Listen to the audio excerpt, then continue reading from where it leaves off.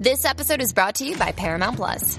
Get in, loser! Mean Girls is now streaming on Paramount Plus. Join Katie Heron as she meets the plastics in Tina Fey's new twist on the modern classic. Get ready for more of the rumors, backstabbing, and jokes you loved from the original movie with some fetch surprises. Rated PG-13. Wear pink and head to ParamountPlus.com to try it free. Welcome back, everyone, to 1001 Radio Days. This is your host, John Hagedorn.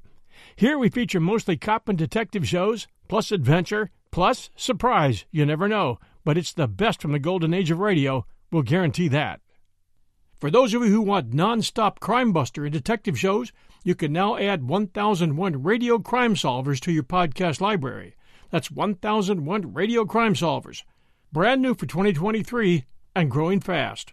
Enjoy. It's time now for Edmund O'Brien as... Johnny Dollar. Hello, Dollar. This is Carter down at Tri-State Insurance. Yeah, I've heard of it. How are you, Bill? Fair. Listen, we have a vice president down here who has an idiot cousin selling insurance for us in New York City. Well, he's done it again. Did you call me for advice or sympathy? He just sold a $15,000 policy covering a pair of antique pistols for the trip from here to a buyer in Boston. Well, some of those old weapons are worth it. Well, these must be. That's why I want you to see that they get there. According to this Leonard Bonney, who brought the pistols this far from England, somebody tried twice to steal them. That we learned after he bought the policy. Will you take the job? Okay, Bill. And when can I talk to this Bonney? He's at the doctor's, but he'll be back in my office in an hour. Doctor's? Yeah. The last time the thugs jumped him, they put a knife through his arm.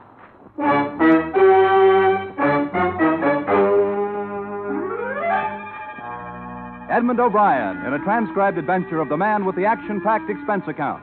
America's fabulous freelance insurance investigator. Yours truly, Johnny Dollar.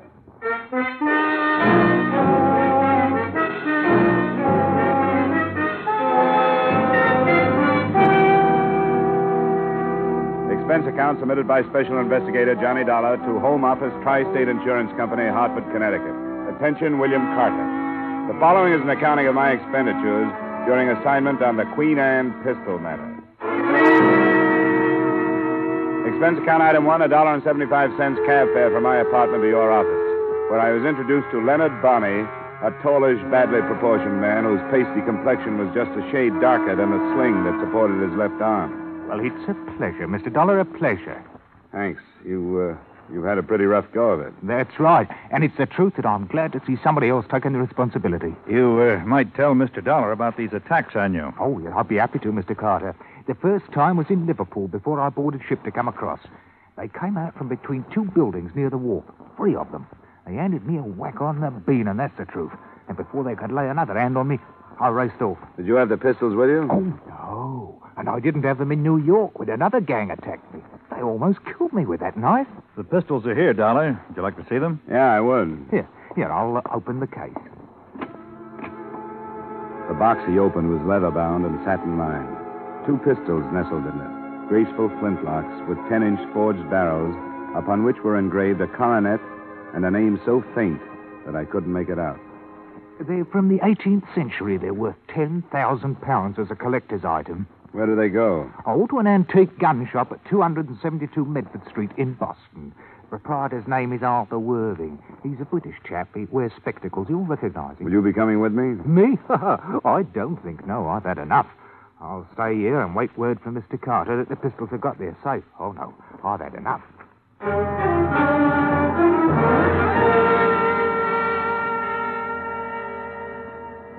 The rest of the rundown was given to me before I left the office. Leonard Bonney had been hired as a messenger by the seller in London, who had explained the value of the guns, but had not mentioned any potential danger of attempted theft. With that information and the pistol case tucked into a corner of my luggage, I made arrangements to leave. Expense account item 2, $9.75 airfare and incidental expenses between Hartford and Boston.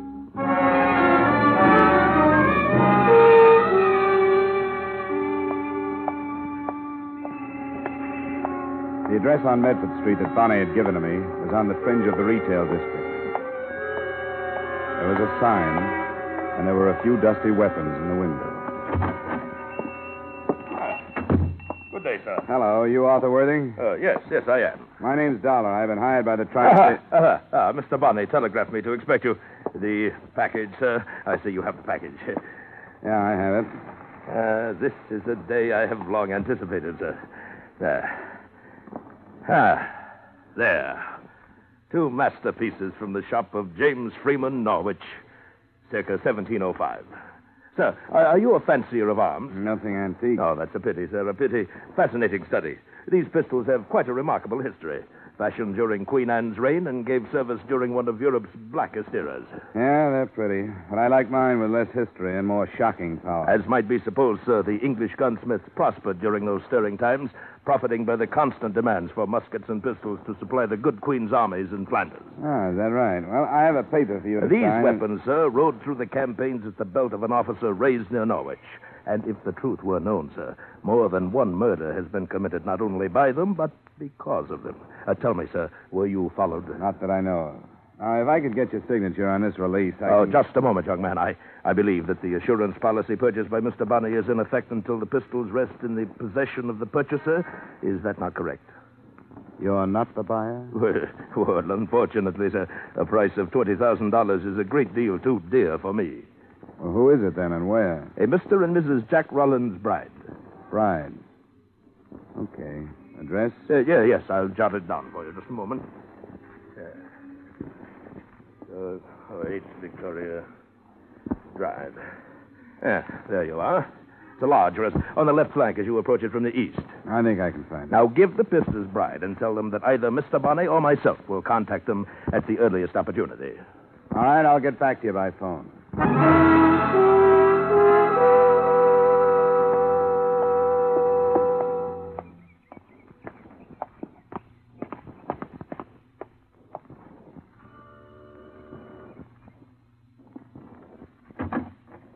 Good afternoon, sir. I have a package to deliver to either Mr. or Mrs. Bride. Are they at home? Yes, sir. I'll take it to them. Well, my instructions are to give it to them personally. Who is it, Dean? A gentleman with a parcel for you, madam. A parcel? My name is Dollar. Are you Mrs. Bride? Yes. Well, here are your pistols for Mr. Worthing. Come in. Mr. Worthing, I don't understand. Well, maybe your husband knows about it. Yes, perhaps that's... Oh! Oh, no! Madam! What's the matter? You can't. You can't. What's the matter, Mrs. Bride? Estelle! Oh, heavens, Estelle, what's the trouble? Who is this man? What's it? Oh. Take Mrs. Bride to her room, Dean. No, Jack. I want to know. What does it mean, Jack? What does it mean? Be quiet, Estelle. I'll take care of this. Come along, Mrs. Bride. I'll help you to your room and get you a bromide. Now, what do you want? No, I don't want anything but your signature on this paper, acknowledging your receipt of the pistols described therein. You'll get no signature from me. Here, let me see that. Hey, watch it, will you? Leonard Bonney. He's here in America. That's what he said his name was. I brought the pistols from Hartford to a man named Arthur Worthing. He sent me to you. Who's Arthur Worthing? I took it that you knew one another. He's a dealer in antique weapons. Yes, of course. Get out of here. Take this fake form and take your pistols. Go back to your Mr. Worthing. Your bluff won't work. Now, listen to me. I don't believe that Bonney is here. I don't think he's still alive. Now, get out of here! I didn't bother to argue with him because, as far as I could see then, he was either terrified, crazy, or both. With the pistols, I took the shortest route back to Arthur Worthing's gun shop on Medford Street.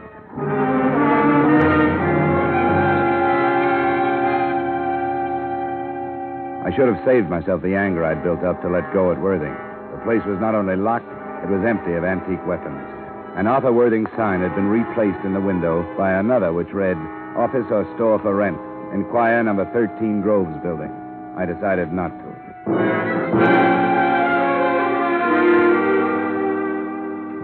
Expense account item 3, 70 cents, day letter to Tri-State reporting my lack of progress. And expense account item 4, same as item 2, transportation back to Hartford. My phone was ringing when I unlocked the door of my apartment at 10 that night.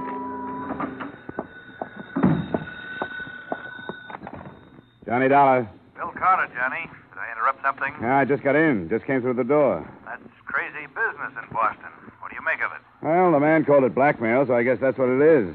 But what reason there was for using me, I don't get. Unless they figured Bride would get violent. I've been trying to reach that Bonnie. He left a phone number. Huh. What'd you get, the city pound? No, some woman with an accent so thick we can't understand each Well, other. forget it. Bonnie just made it up. He was lying in his teeth about everything. Do you have the pistols? Yeah, but not for long. I'm bringing them down to your vault in the morning. Good. Stop by my office. Aren't you curious about this thing? No, not even intrigued. I don't want any part of it. That was only half true. I didn't want any part of it, but I was intrigued. Later, after a shower and over a highball, I took the pistols out of their case and looked them over. Except for the possibility that they were the tools of blackmail, I could find nothing to make them worth $20,000. But under a strong light, I did make out the name engraved on the barrel that I hadn't been able to read before. It was Bride, as in Mr. and Mrs. Jack Rowland's Bride. And the date behind it was 1704. I wondered what there was about something out of the 18th century that could send a 20th century woman into hysterics.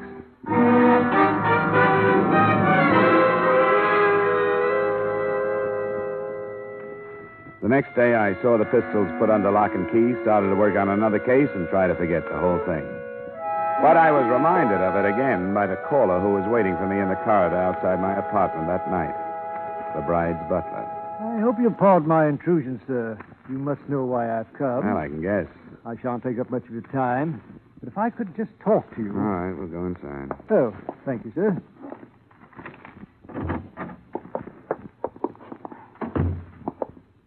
Sit down. I'll stand, sir. Could you possibly give me the pistols, Mr. Dollar? No. But why not, sir? Well, the main reason is I don't have them. Bride didn't seem to want them when I tried to give them to him. Oh, but he did, sir. If he'd balked putting his signature on the form which described them, it would have become an admission that he had received them. What's he afraid of? I couldn't say, sir. He told me that he wouldn't be able to answer for the consequences if I failed to bring them back. What does that mean? Mr. Bride is a very violent and sudden man. Look, I'm through with the case. I turned the guns back to the company that insured them, and he can get them by going down there and signing that release. I beg of you, sir, get them tomorrow morning and give them to me. I can't. Possibly because they aren't there. It felt like a beastie. Then I got a look at the vial in his hand and the needle. His expressionless face watching me became diffused and was streaked with flashes of red. I tried to reach for the face, but it swirled away and out of sight. I took one stumbling step after it. That was the best I could do.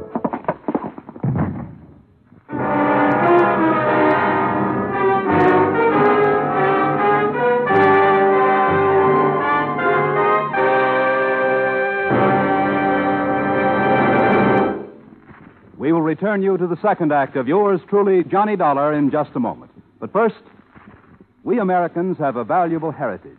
A heritage of individual freedom that includes the freedom to worship as we wish at the church or synagogue of our own choice. By attending church regularly, we can gain the moral and spiritual strength to meet the many problems which confront us today. Help support your church and attend regularly with your family. Now, with our star, Edmund O'Brien, we return you to the second act of yours truly, Johnny Dollar.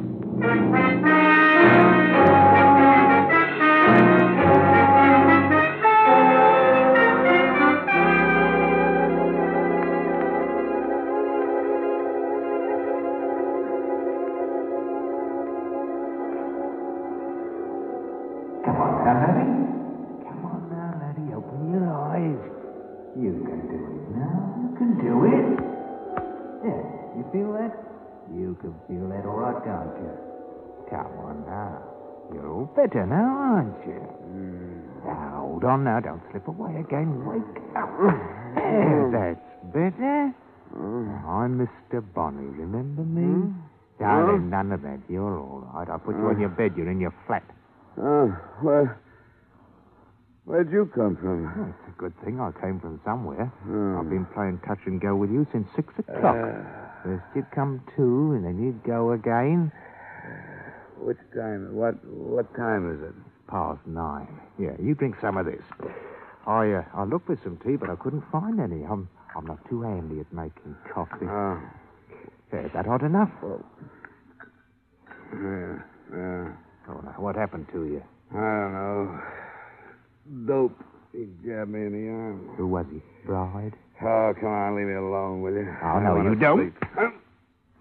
I've had enough of this. You stay awake. Come on now.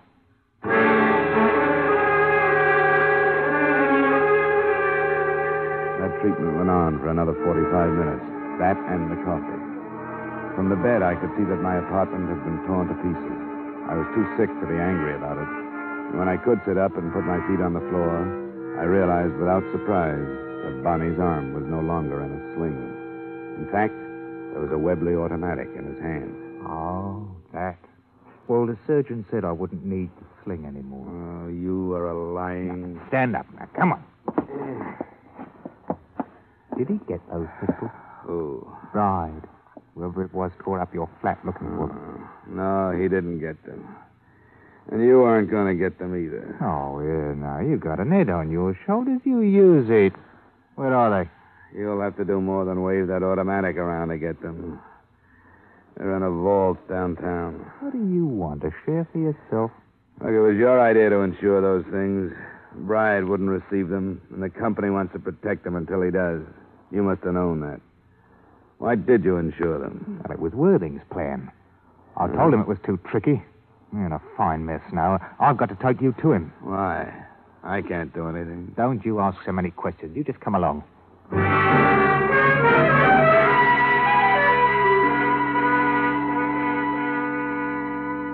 He gun-muzzled me out of my apartment and into a car. If I'd been in better shape, I might have been able to break away from him. But with my system still full of dope, I didn't have either the will or the energy for a try. I only half remember the trip, but the end of it was a shabby hotel within earshot of the harbor in Boston.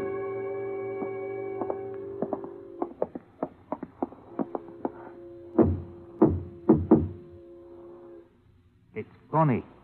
I brought Mr. Dollar. Capital, Bonnie. Capital. Come in.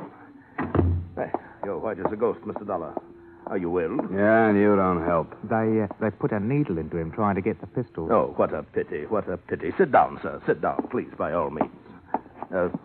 Did they get them? Well, he says no, and if he's telling the truth, we're in a mess. In a mess, Bonnie? He says the pistols are locked up at the insurance company in Hartford. Well, now, is that the truth? I don't see why that should be hard to believe. Now, what do you say to that? I told you it wouldn't work. You and your complicated plans. Now we've lost the whole thing. Nonsense, Bonnie, nonsense. Why, actually, the pistols are of no consequence whatsoever. Well, they were important right enough in London when we talked about coming here with them. Of course they were, Bonnie, but now they've served their purpose. The brides have seen them. You have spoken to them on the phone. It only remains for you to collect the money. The end of the past, Bonnie. Well, I think we need them. Well, Mr. Dollar, it suddenly occurs to me that I have spilled the beans, as you Yank so quaintly put it. I've told you the truth. I don't want to know the truth. Why don't you keep quiet, Worthing? That's a good idea. Until I get out of here anyway. Bonnie, stop him. Look, I have no place in this. Just leave me alone. Bonnie, stop him, or everything is lost. All right, me bucko, come on back. God, get away from me. Come on now. You don't feel so good, and I hate to make you feel... Whoa! Yeah. That's right now. Back in the chair. What do you want? You want me to know what's going on? I do. Blackmail. Yes, of the grossest sort, sir. We shall be handsomely paid by the brides to keep secret a 2-year-old murder of which they are guilty. I don't care. Why don't you keep quiet, Worthing? Well, Mr. Dollar? If you expect me to be surprised, I'll have to disappoint you. What else could it be? But why were you stupid enough to think that he'd sign that release? Yes, I shall have to admit that my sights were too high. But a signed admission... It was such a devilishly clever scheme, I was forced to have a try at it. And why keep me involved in it? Because you are a witness, so to speak. Now, be patient, sir. After being dragged into the lives of people I don't know and don't want to know, after being drugged and knocked around by your gunmen? Enough of that. And now, Bonnie, the hour to strike has come. I will meet the brides. Here. Oh, by the way, let me have your Webley. Well, what about me? You, at the same time, will be at the bride residence waiting for them to return and make the initial payment of our $20,000. The contest is won, Bonnie. I hope you're right, Worthing. It's been a long one. Yes, it has. A splendid quest.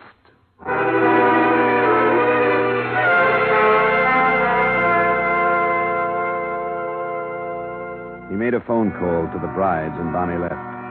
Worthing concentrated on the Webley automatic while we waited. and I concentrated on my head. By the time the brides arrived an hour later, I was almost able to stand without staggering. Well.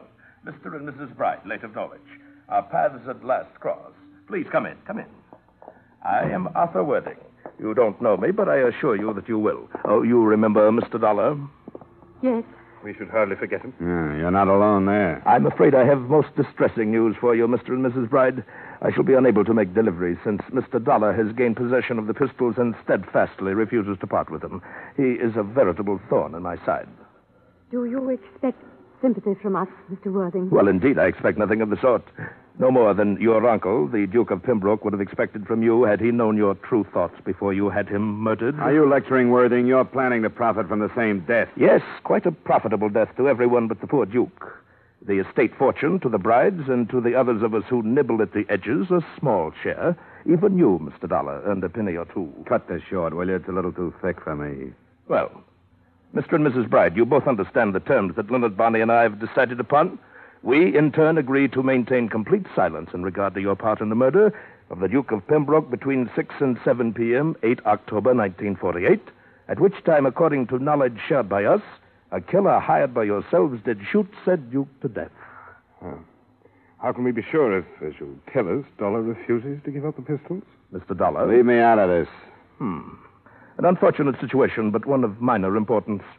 The theft of the pistols has become, according to your plans, the generally accepted motive for the murder, in view of their extreme value, and since they did indeed disappear. But who would correlate them to the true story? Oh, Jack, we could never be sure. Quiet, Estelle. My word will be kept. But Bonnie, I'd readily admit I do not know.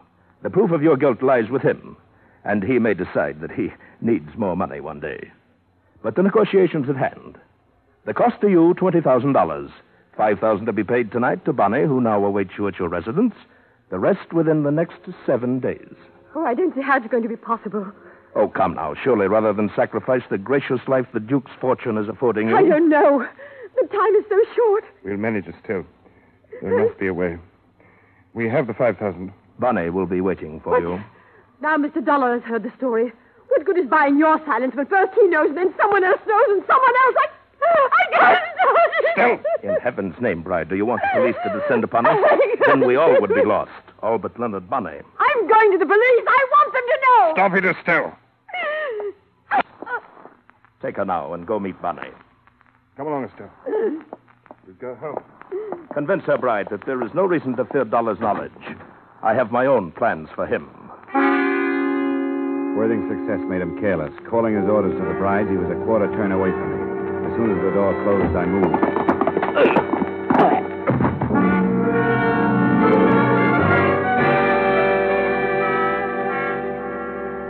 As far as I was concerned, it was a toss-up between being a good citizen and phoning the police or using my head and leaving. I decided on a compromise, an anonymous report. I leaned over him to double-check his name and started through his pockets. His inside coat pocket gave me a week-old receipt for the weapons with which he dressed up his phony gun shop. His wallet held some money, but no identification. I patted aside coat pockets. They were cluttered with the usual men's debris and nothing else. But I patted the empty pockets again, and down at the bottom of the right one, I felt a thin, rectangular object. It was inside the coat lining. I got my fingers into the seam and ripped. The object was a card set into a plate of transparent plastic. It said, Arthur T. Worthing, Inspector, C.I.D., Scotland Yard. Oh, the devil.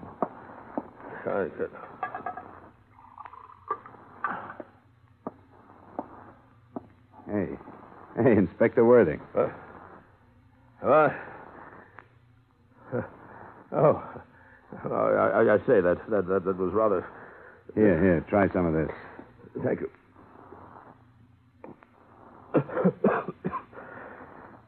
Well, I must say that you're an extraordinary ally, Mr. Dollar. It would help, you know, if your allies knew they were allies instead of pigeons.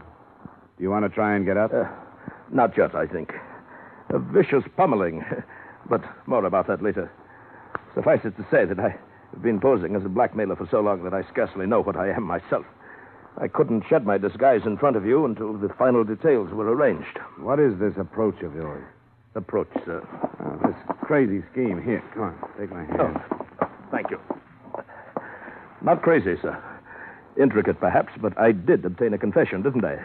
With you as a witness. During the investigation in England, no effort was enough to swerve the brides from their story of their murder. I had to turn criminal to meet them on a common level and gain the truth. And did you have in mind stopping the brides before they commit another murder or after? That's an odd question, sir. Oh, no, not since this is making sense. Not since you baited Bride with the idea that Bonnie was the only one that could prove them guilty of murder. Impeccable truth, Mr. Dollar, since it was Bonnie they hired to commit their crime. If the brides were apprehended at the scene immediately after they had murdered that miserable little cutthroat known as Bonnie, well, then, they'd be hard-pressed to find a valid reason for not confessing to the original murder of the Duke, would they not now? I think you softened the wife up to the point where she'd spill. Yes, by Jove, I believe you've hit the nail squarely on the head. We'll phone the police to go there. I think you hit the same nail on the head when you palled up with Bonnie and talked him into coming over here with blackmail in mind. Yes, you're right. This has been a personal matter. The Duke of Pembroke was my friend. As I said, nothing could be done in England, so here I am. Unofficially, of course. I suggest now that I phone the police, don't you?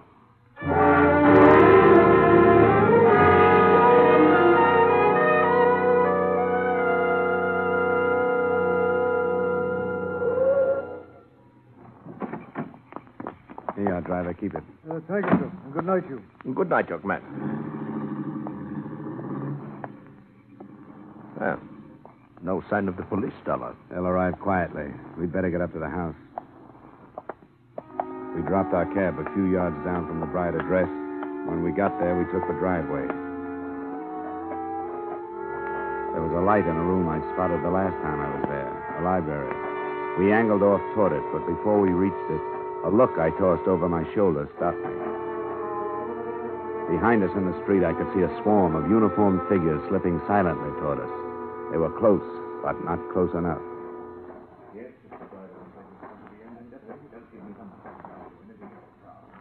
Now, boys, don't do it. Look, I'll give it up. I'll go back to England. You'll never be bothered by me. Talbot, take 3 men and cover the rear. All right, come on, you guys. Let's go this way.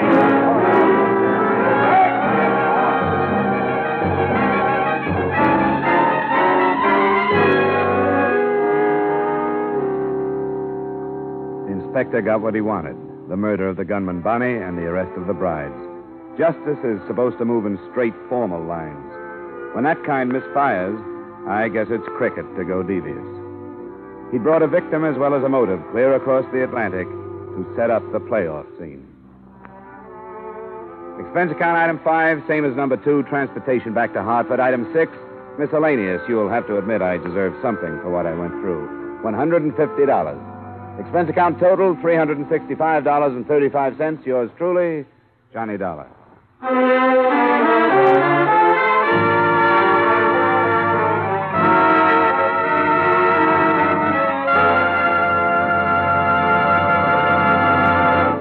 Yours truly, Johnny Dollar, stars Edmund O'Brien in the title role and is written by Gil Dowd with music by Wilbur Hatch.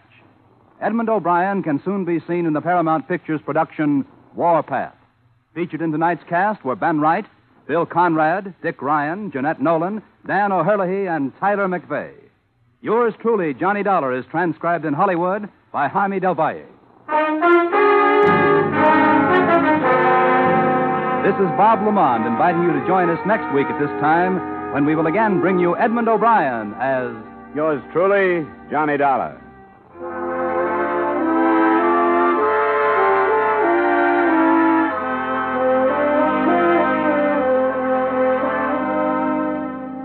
Every Saturday night, Americans from coast to coast play Sing It Again. Do you? Well, if you don't know the fun and excitement you're missing. Not to mention radio's largest cash award if you can name the Phantom Voice.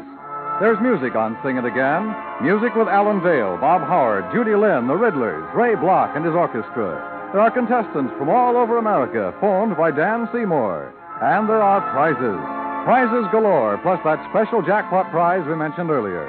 So stay at home. Play at home on Saturday nights when over many of these same CBS stations, Dan Seymour says it's Sing It Again. Stay tuned now for Von Monroe's Caravan, which follows immediately on most of these same CBS stations.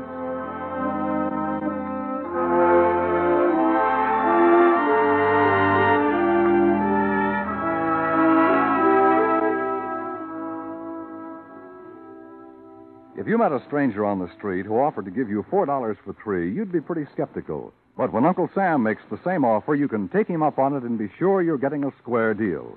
By investing your money in United States savings bonds, you'll get that extra dollar profit when the bonds mature. Buy your bonds through the payroll savings plan where you work or the bond-a-month plan where you bank. This is CBS, the Columbia Broadcasting System.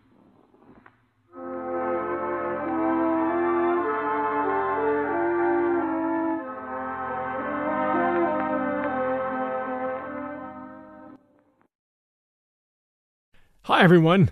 The holiday season is upon us, and I'll be glued to the telly for BritBox on many a night. I've already shared with you the fact that I keep up with Father Brown and Poirot at BritBox. I also check out their new stuff, like the new series Archie, which tells the story of Archie Leach, otherwise known to millions of filmgoers as Cary Grant.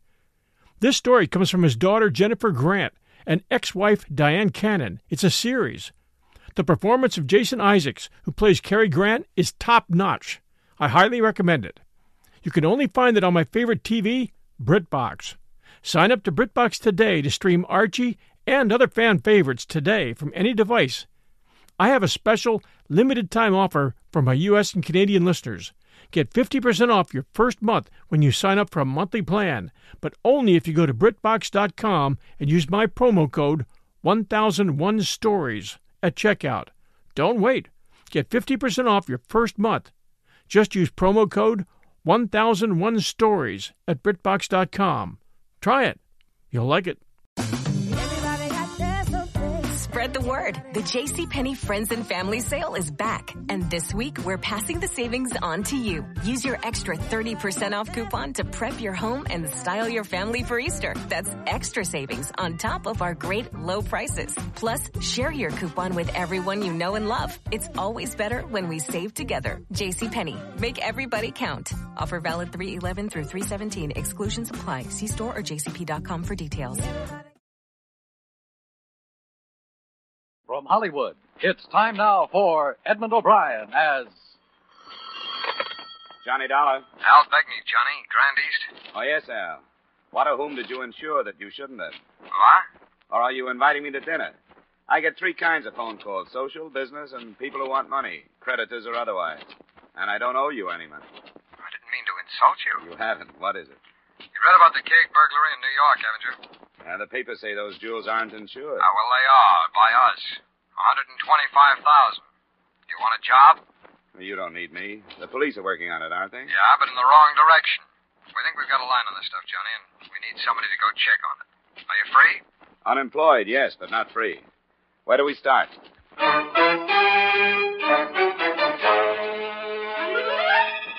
Edmund O'Brien in another adventure of the man with the action-packed expense account. America's fabulous freelance insurance investigator. Yours truly, Johnny Dollar.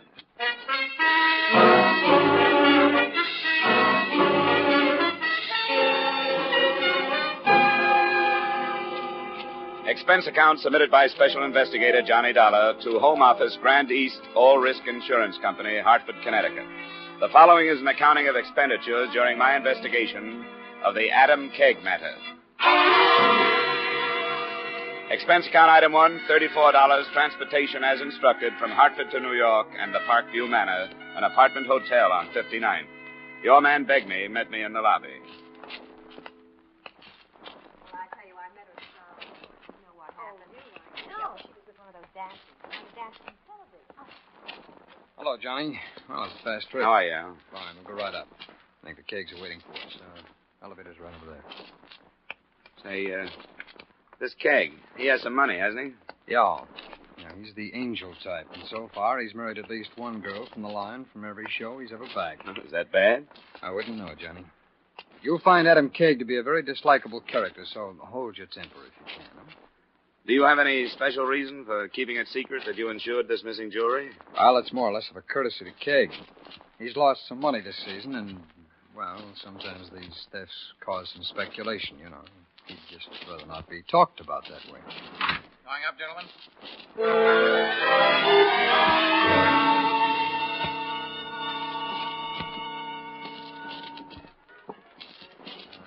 642. This is it.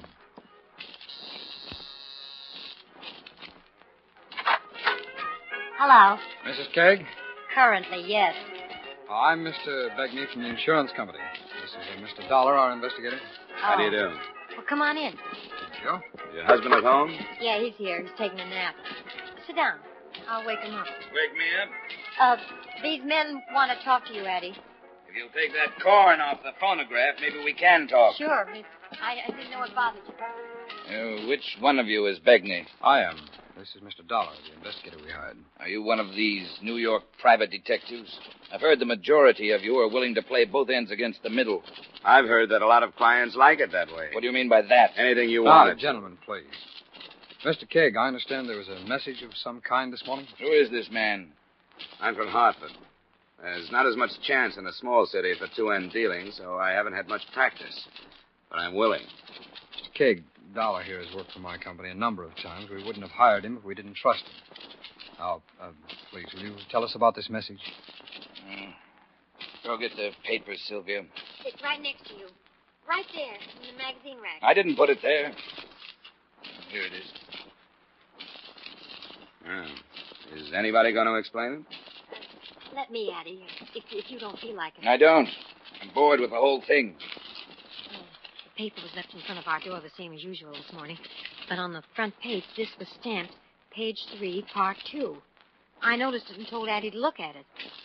The bellboys deliver your paper? Yes, Danny does. And here it is, see?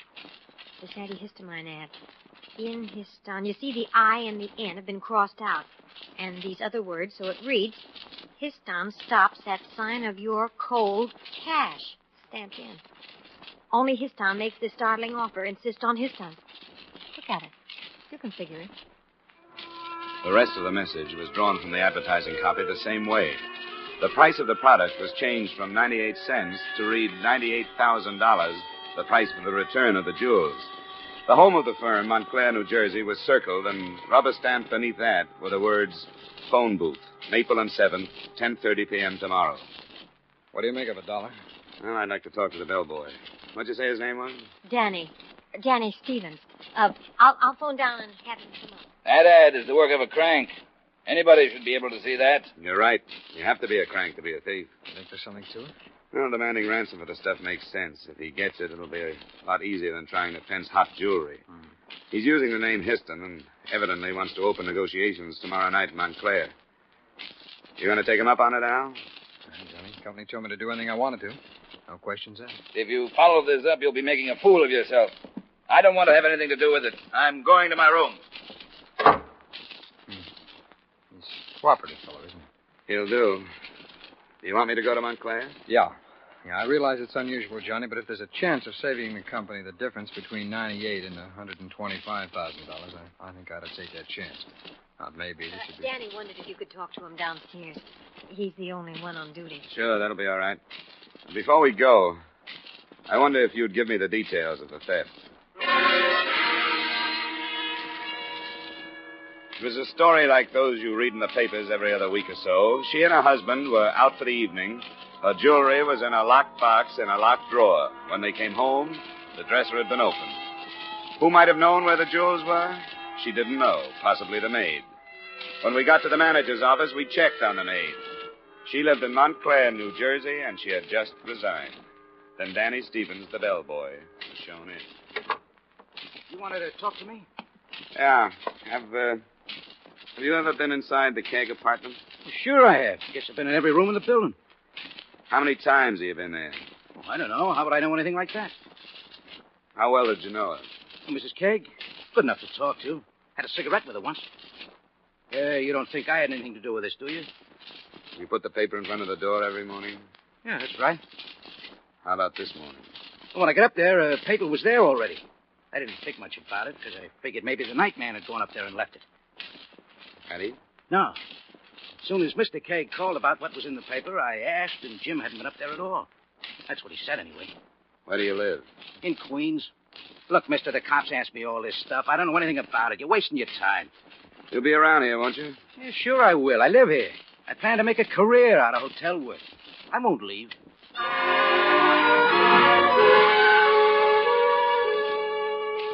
Al Begney brought me up to date on police progress.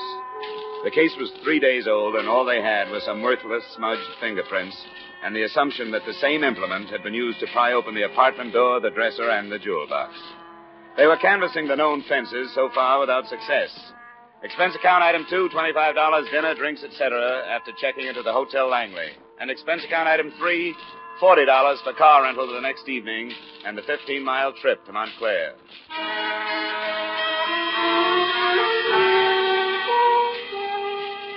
The Maple and 7th, rubber-stamped into the contrived message, was an intersection that boasted 3 stores closed for the night, and on the 4th corner, a bowling alley.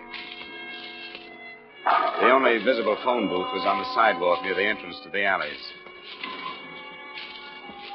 As I stepped inside, I noticed a pair of headlights snap on a few yards up the street, and a half-minute later, the car pulled out and double-parked near me. You calling out or waiting? Waiting for a call. Why? Who from? Somebody named Hispin. I'm your man. Come on.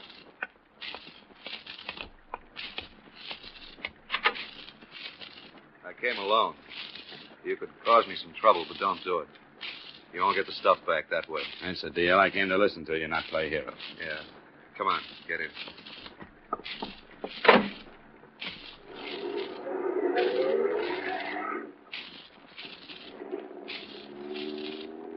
Why'd he send you? KEGG? He didn't send me. I'm an insurance investigator. I thought those things weren't insured. They are. That makes sense, I guess. Guys like KEGG don't leave themselves open to get hurt. Always somebody else. You know him? I know what he is. I'll pull in this alley. Yeah, we can talk here for a few minutes.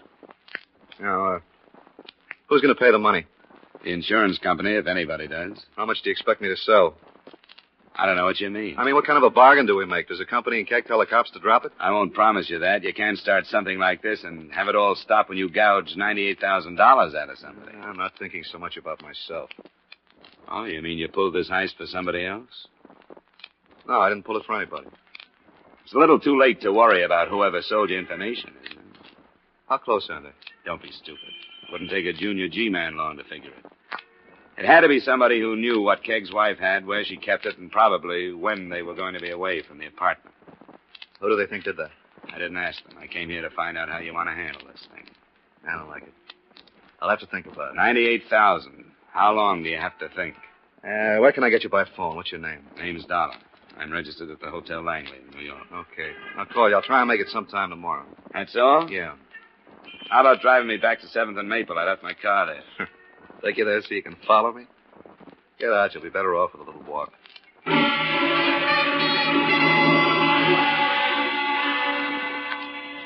He kept his lights off while he drove out of the alley, so there wasn't a chance to get the license number.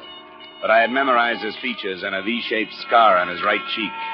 It was 10:45 when I got back to my car. Not too late, I hope, to call on Miss Millicent Weaver, the maid who had recently resigned her job at the KEGG's hotel. But I've been through all this with the police. I don't think it's right somebody can be pushed around and nagged like this. Do the police know you quit your job? It's none of their business. They'll be back to you when they find out. They'll want to know why you did. It was entirely personal with me. It didn't have anything to do with the trouble, except that when the police started to insult me, I realized how public my life was in a hotel of that type. Well, that's not very good. It sounds like you quit to get away from their questions. That isn't so.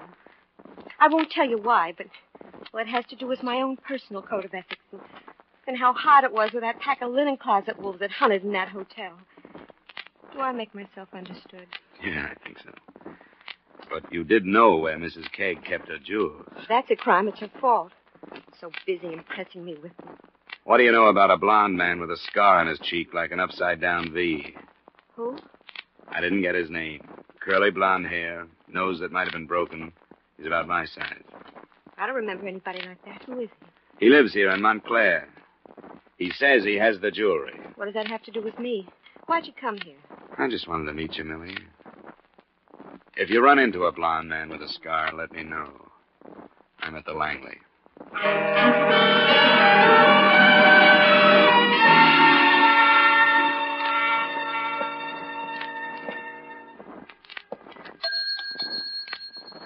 Good evening, sir. Key, please, 412. Yes, sir, right away.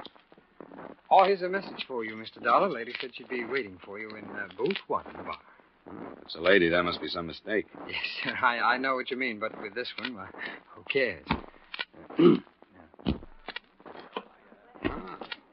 Wow.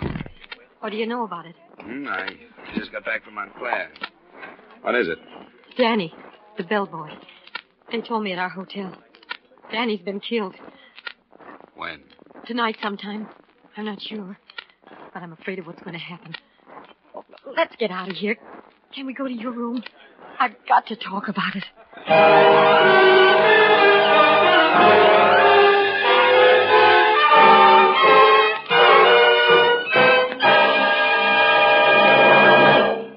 We'll return you to the second act of yours truly, Johnny Dollar, in just a moment. But first, Hopalong Cassidy will come riding up to the door at CBS, the Star's address, again later this evening, with another fascinating Western adventure. Hopalong Cassidy, starring William Boyd, is heard every Saturday evening on most of these same CBS stations, where you'll also find Gene Autry, Vaughn Monroe, Lucille Ball, the Gangbusters stories, and Sing It Again. Now, with our star, Edmund O'Brien, we return you to the second act of yours truly, Johnny Dollar.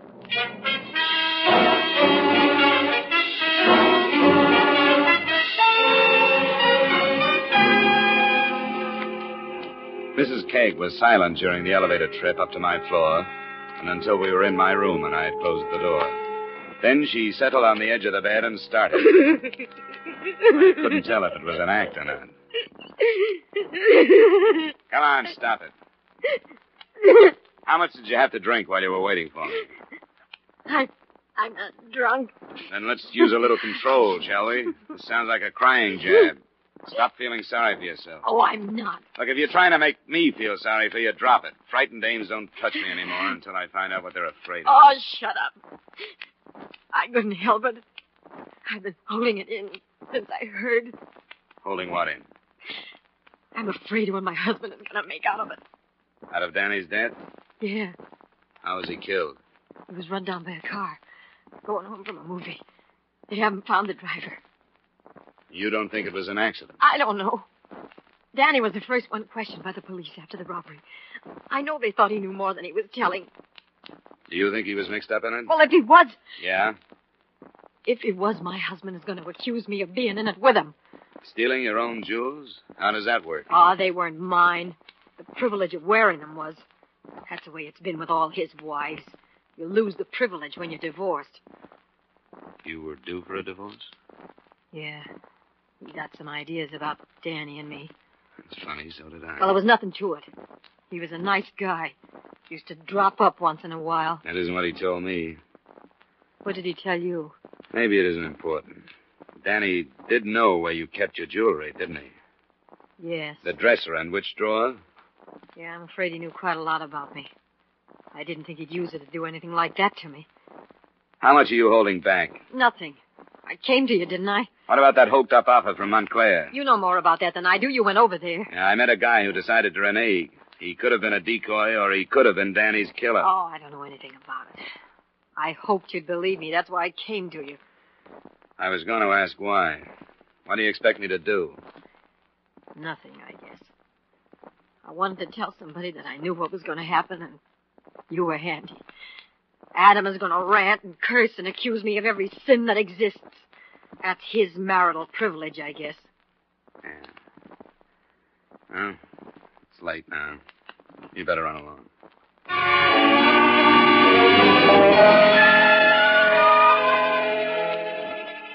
The police played it cagey. If they did suspect that Danny Stevens' death was linked with the burglary, there was no mention of it in the papers the next morning. So after breakfast, I settled back to await developments. At 10, my phone rang. Johnny Dollar. Mr. Dollar? Yeah? 1 moment, please. I have a call from Hartford. Go ahead, please. Hello, Dollar. Al Begney. Yeah. Adam KEGG just phoned me. Oh? He's willing to drop the whole thing. What? Says he won't press a claim against the company. Oh, now, wait a minute, Al. Let's not plunge. What brought this about? I told you he doesn't want any publicity. He says it's worth it to him to hush it up. You can't do it, Al. What do you mean I can't do it? Well, it's up to you, naturally, but I'll tell you what it's liable to look like. Like your company pulled its investigator off the case rather than uncover a murder. I didn't hear anything about a murder. Well, there's one rattling around in this mess. That bellboy we talked to. No? Well, I see what you mean. That wouldn't look too good, would it? I wouldn't think so. Yeah, well, you're right. You want me to call KEGG back? No, I'll go right over. I'd like to toss it to him myself. I'll let you know how I come out.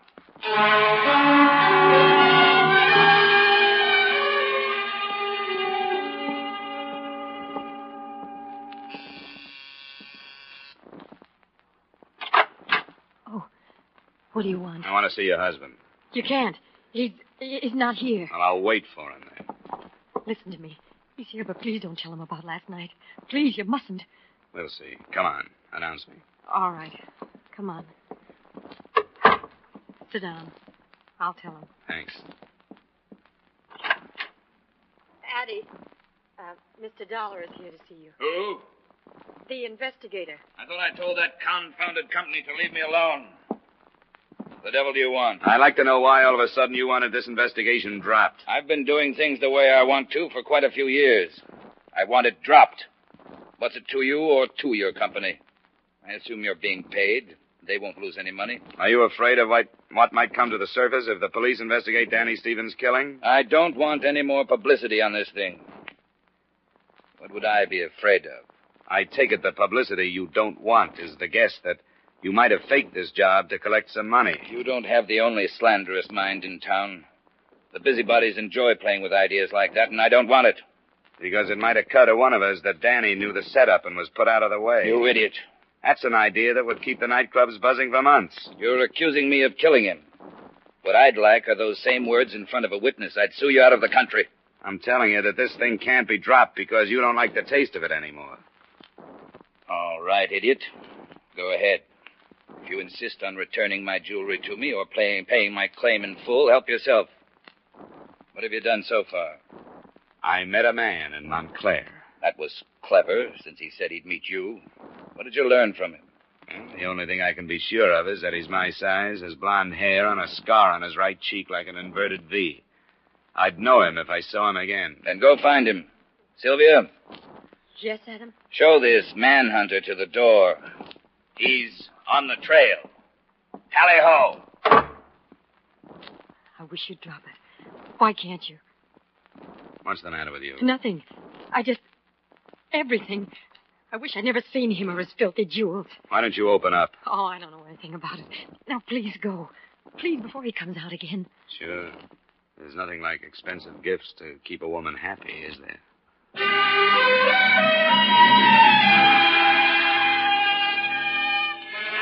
So there I was in the middle of 59th Street with a basket full of suspects. An owner who didn't want to collect on his insurance or recover his stolen property, and an insurance company that wanted to drop the investigation but couldn't. I turned to the only possibly interested parties I could think of, the police. That's very interesting. Why didn't you tell us before you went to Montclair? Well, I'll be honest with you, because I know it won't go beyond this office. We were willing to be a little unethical to save the company some money, and when we did, we were going to make a full report to you. Uh-huh. And now you want us to help you. I didn't ask that. I wanted to know what had happened on the hit-and-run death. Well, the driver's being indicted on a manslaughter charge. She gave herself up. She? She gave herself up? Who? Her name is Lindquist. She was driving home after a prolonged cocktail party. There's no connection with the KEGG thing? Not according to all her witnesses. Visiting here from Florida, got in day before yesterday. There goes that angle. Yeah, sorry to disappoint you. But accidents do happen.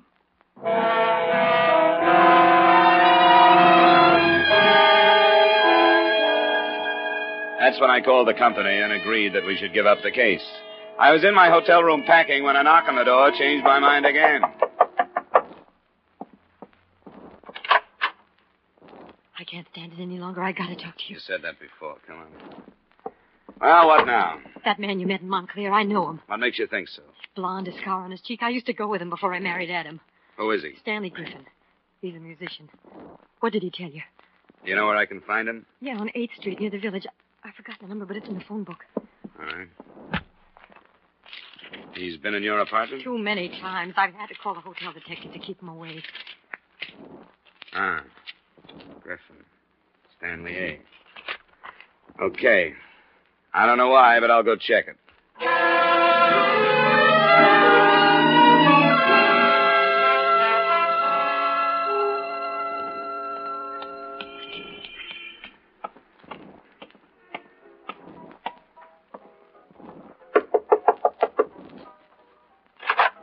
Hey, how'd you get here? Because you're stupid. Close the door and shut that thing off. I suppose this is it, as we jewel thieves say. Is the stuff here? Yeah. How'd you get here? Do you mind telling me? I don't see that it makes any difference. KEGG's wife gave me your name. Sylvia? You lie. I have no reason to lie. I don't believe you. Why should you do that? I thought you could tell me. All right, I'll tell you. I'll make a statement, but not unless I can make it in front of Adam KEGG. I'll leave that up to you. Where's the stuff?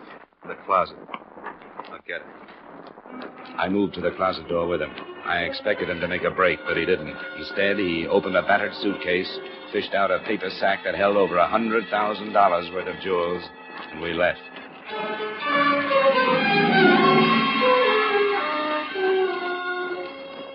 Well, what's this? Your stolen property. This is Stanley Griffin. Here's a statement to make to you. Where's Sylvia? Mrs. KEGG is in her room. I think she'd better come out. Why? She was going to share the profit. Stan! I think she should share the failure. Stan, you're lying. Why are you doing this? Tell him you're lying. Why should I tell him that? Because you are. I had nothing to do with Oh, it. stop it. Well, Sylvia? He's lying. Adam, don't listen to him. He's lying. Am I? You tell him, Sylvia. You make him believe that I'm lying. You can't do this! Come on. Hey, quit it. Come on. Let go of me! He's lying! He's lying! He's lying! Calm down. You're a rotten loser, Sylvia. You always have been. You're a beautiful winner, but you're a rotten loser. Adam! Where are you going? I'm going to call the police. Adam! Sit down. You said you'd do it, didn't you? You said you'd drag me out of here. I thought you were just high, but you meant it. He's lying, Mr. Dollar. There's no way to prove it, but he's lying. You're right. Everything you've done to date says you're right. You're crazy. I'm not going to take the whole rap. Not for her. She told me where she kept the jewelry. She told me where they were going and how late they'd be out. Where did they go? They went to a lot of places. You'll have to do better than that. She'll crack your story if you don't. She told me. I saw them go. But where, Stan? Where could she go so that she could leave all her jewels home for you to pick them up? That must have been part of your plan. Where? Tell him! Get away from me, Dollar. You've got it back. Leave me alone. Stay here. Don't try it. Get away from me. Get up. Why not? Keep him away from me. Yeah. Keep me away while you can, Sylvia. But don't ever forget it. I'll be back.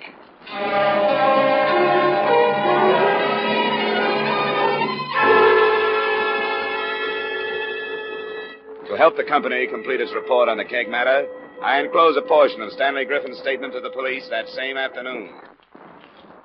I don't know why I did it. Yeah, I do. I wanted to get her away from him. I loved her. When she wouldn't listen to me and leave him, she had me thrown out that night. I made up my mind to steal them and make it look like she helped me. So I did. Fixed up that newspaper ad. I was drunk and crazy. And I wanted to see her in prison. With me.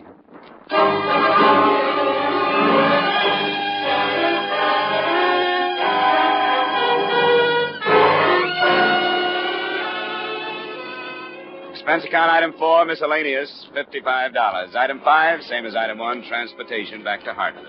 Expense account total, $230.40. Remarks? The whole matter was no more than a cloud of smoke. The bellboy's death was inconvenient but accidental. And the burglary was a rare type committed not for profit but for revenge by a jilted man. The company could have saved the above total, but please remit. Yours truly, Johnny Dollar.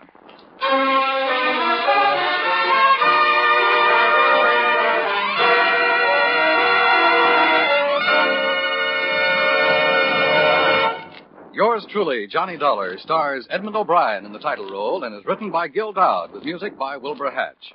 Edmund O'Brien's latest picture is the Paramount Pictures production, Warpath. Featured in tonight's cast were Stacey Harris, Lamont Johnson, Jeanette Nolan, Jack Moyles, Hy Everback, Paula Victor, and Raymond Burr. Yours Truly, Johnny Dollar, is produced and directed by Jaime Del Valle. This is Dan Coverly inviting you to join us next week at this time when we will again bring you Edmund O'Brien as... Yours truly, Johnny Dollar.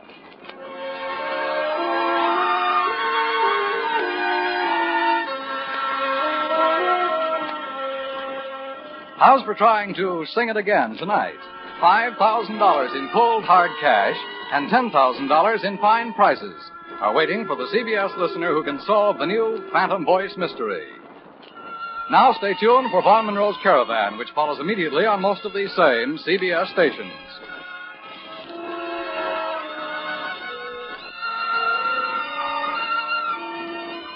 This is CBS, where you laugh with Lucille Ball and my favorite husband on Saturday nights, the Columbia Broadcasting System.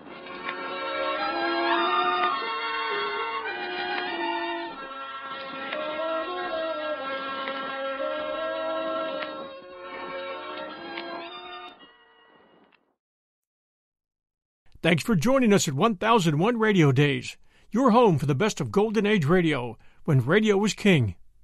If you enjoyed tonight's show, please do take a moment and send us a review. We always appreciate reviews, and they help new listeners find us. Until next time, this is your host, John Hagedorn. Stay safe, and we'll be back soon at 1001 Radio Days. And one note, don't forget to pick up 1001 Radio Crime Solvers. That's 1001 Radio Crime Solvers. This is your host, John Hagedorn, and we'll be back soon. Pulling up to Mickey D's just for drinks? Oh yeah, that's me.